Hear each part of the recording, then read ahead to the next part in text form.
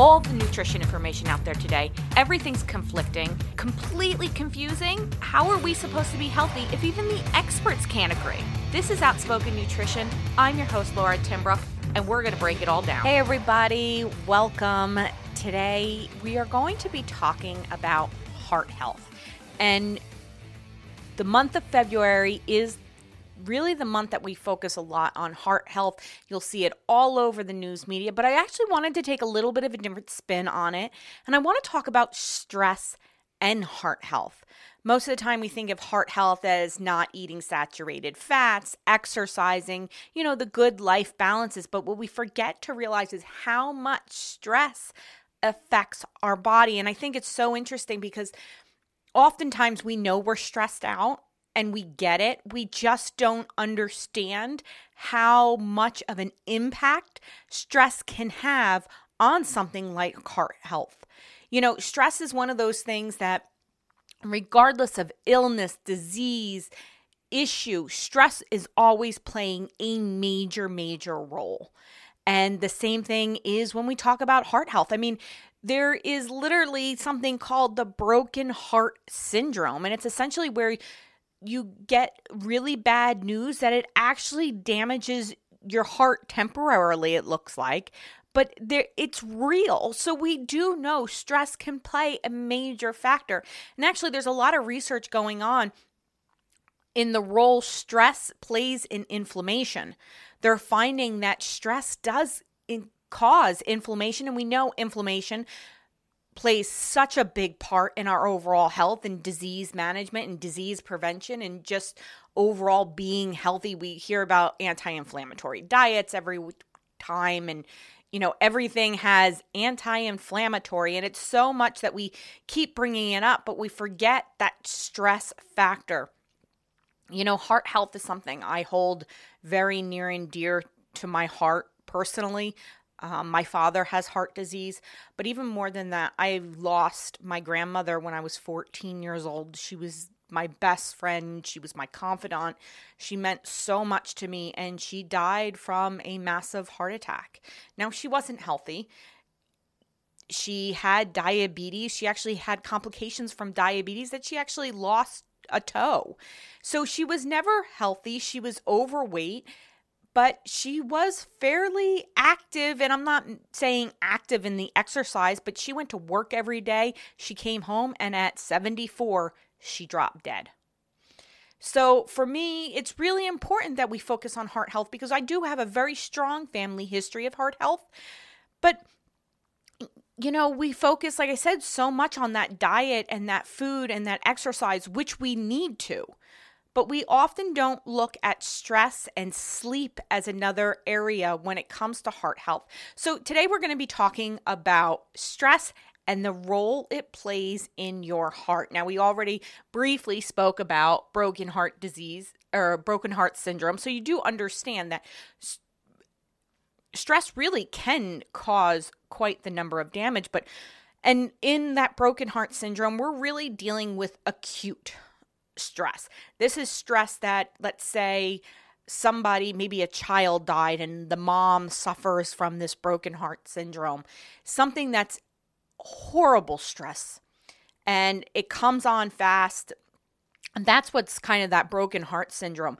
But what we have to look at for us are the day-to-day stress and how is that impacting our heart health.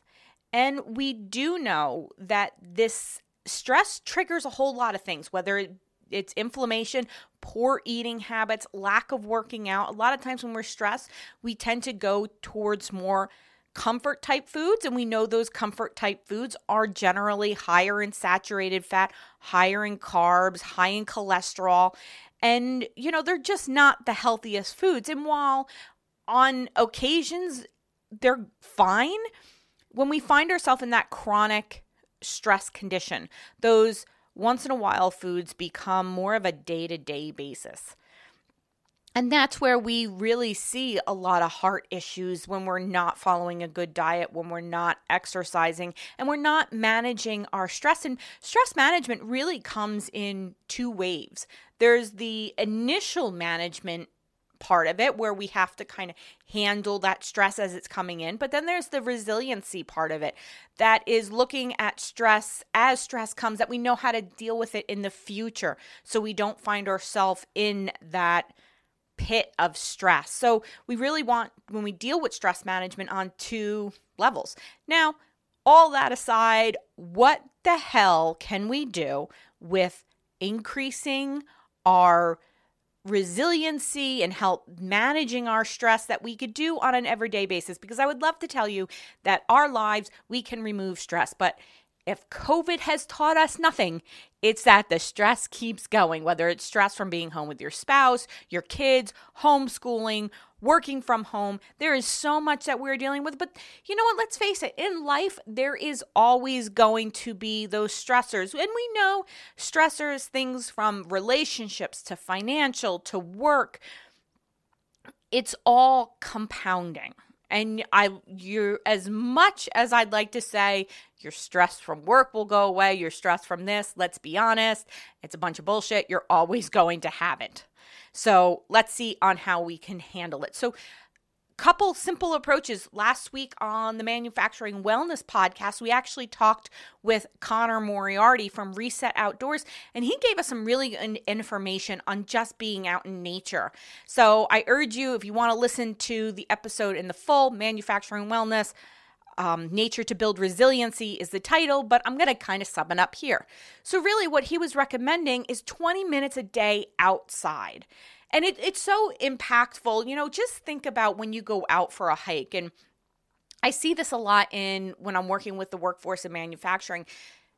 We're dealing with a high population of men. And generally, a lot of them are hunters and fishermen. And for them, getting out in nature and slowing down, it's interesting because so oftentimes you'll just see them take a deep breath, even just talking about fishing.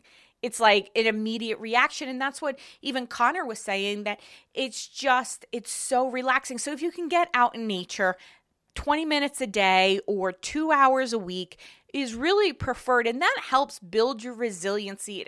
It helps, just manage that stress without trying to focus on, the meditation and all of that if you're not into that. Now, if you are into the meditation, there are some really cool apps out there.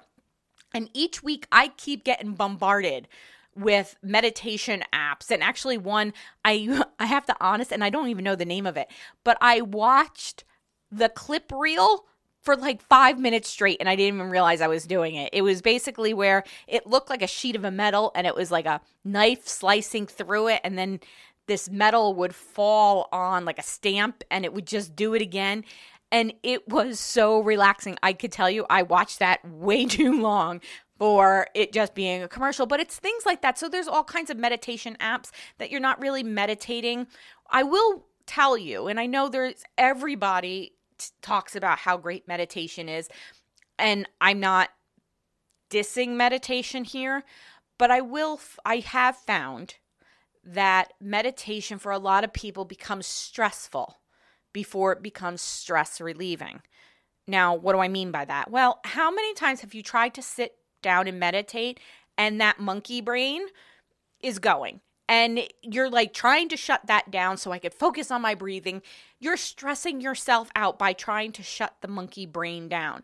And when I tell people, if meditation's not your thing, sitting on a pillow and breathing, that's okay. There's plenty of ways that we can meditate that we're not forcing ourselves to be stressed out to do something that's supposed to be relieving stress. And I think a lot of those videos now are starting to work on that. But if you're not a fan of that, there is going for a walk and just listening to the noise around you. Going for a car ride.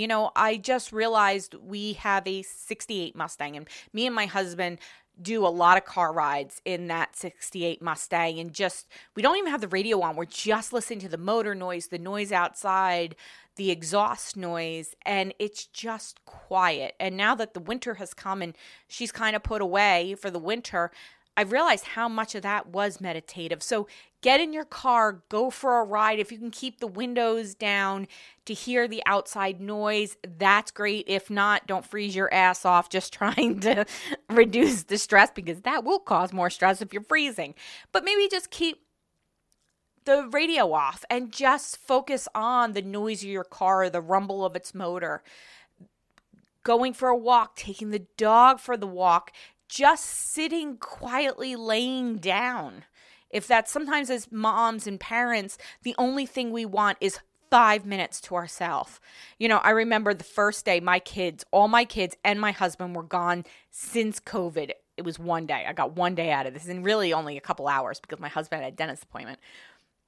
But the moment they all left the house, I literally laid down on my kitchen floor like a starfish because nobody was there and it was quiet. So find things that you enjoy, that's peaceful and that's quiet. The next thing we really want to focus on is getting moving. And again, if we combine the going for a walk with the exercise, you get 2 for the price of 1, right? I mean, come on. But if that's not your thing, and maybe you like lifting weights or whatever your kind of exercise is, that is a way to help relieve stress.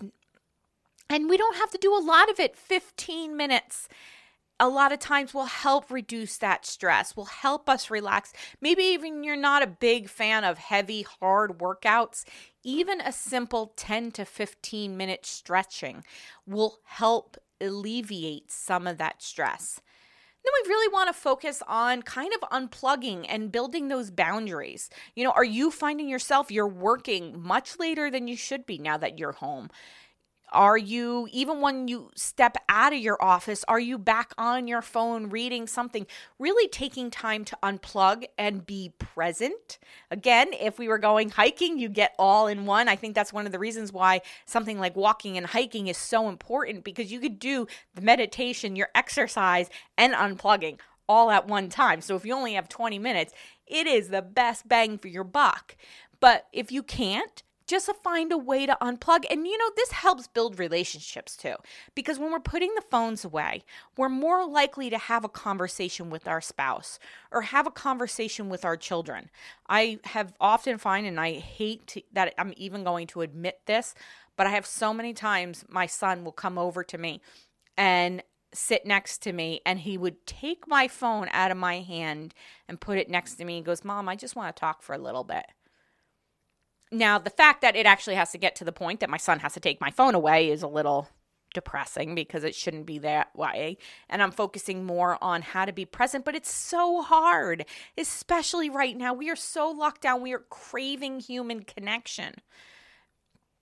So really unplugging, find that time to unplug. And the good thing is the people around you will see you change by unplugging, and they more likely will begin to unplug. And it's interesting too, a lot of our cell phones have that setting where you can see how much time you spend on your device. And it is staggering when you take a look at those statistics for yourself personally, because I would have never thought I would have been on my phone as much as I am. Now, when I'm at work, I'm generally not using my phone, so I take my work hours out of that. But those extra hours, I am on my phone a lot. So it really just allows us to see how much we need to be unplugging. And, when we can all get together and we can all laugh, having those human connections is another way to help relieve stress. But I know right now we probably can't have that all. I know I am itching to get out to a bar with some few friends and just laugh and have fun. I miss it. But we really need to be focusing on our heart health and focusing on that stress, because as much as you'll hear in the next month about different things about your heart health and all of this that we're hearing, oftentimes stress gets missed in that conversation.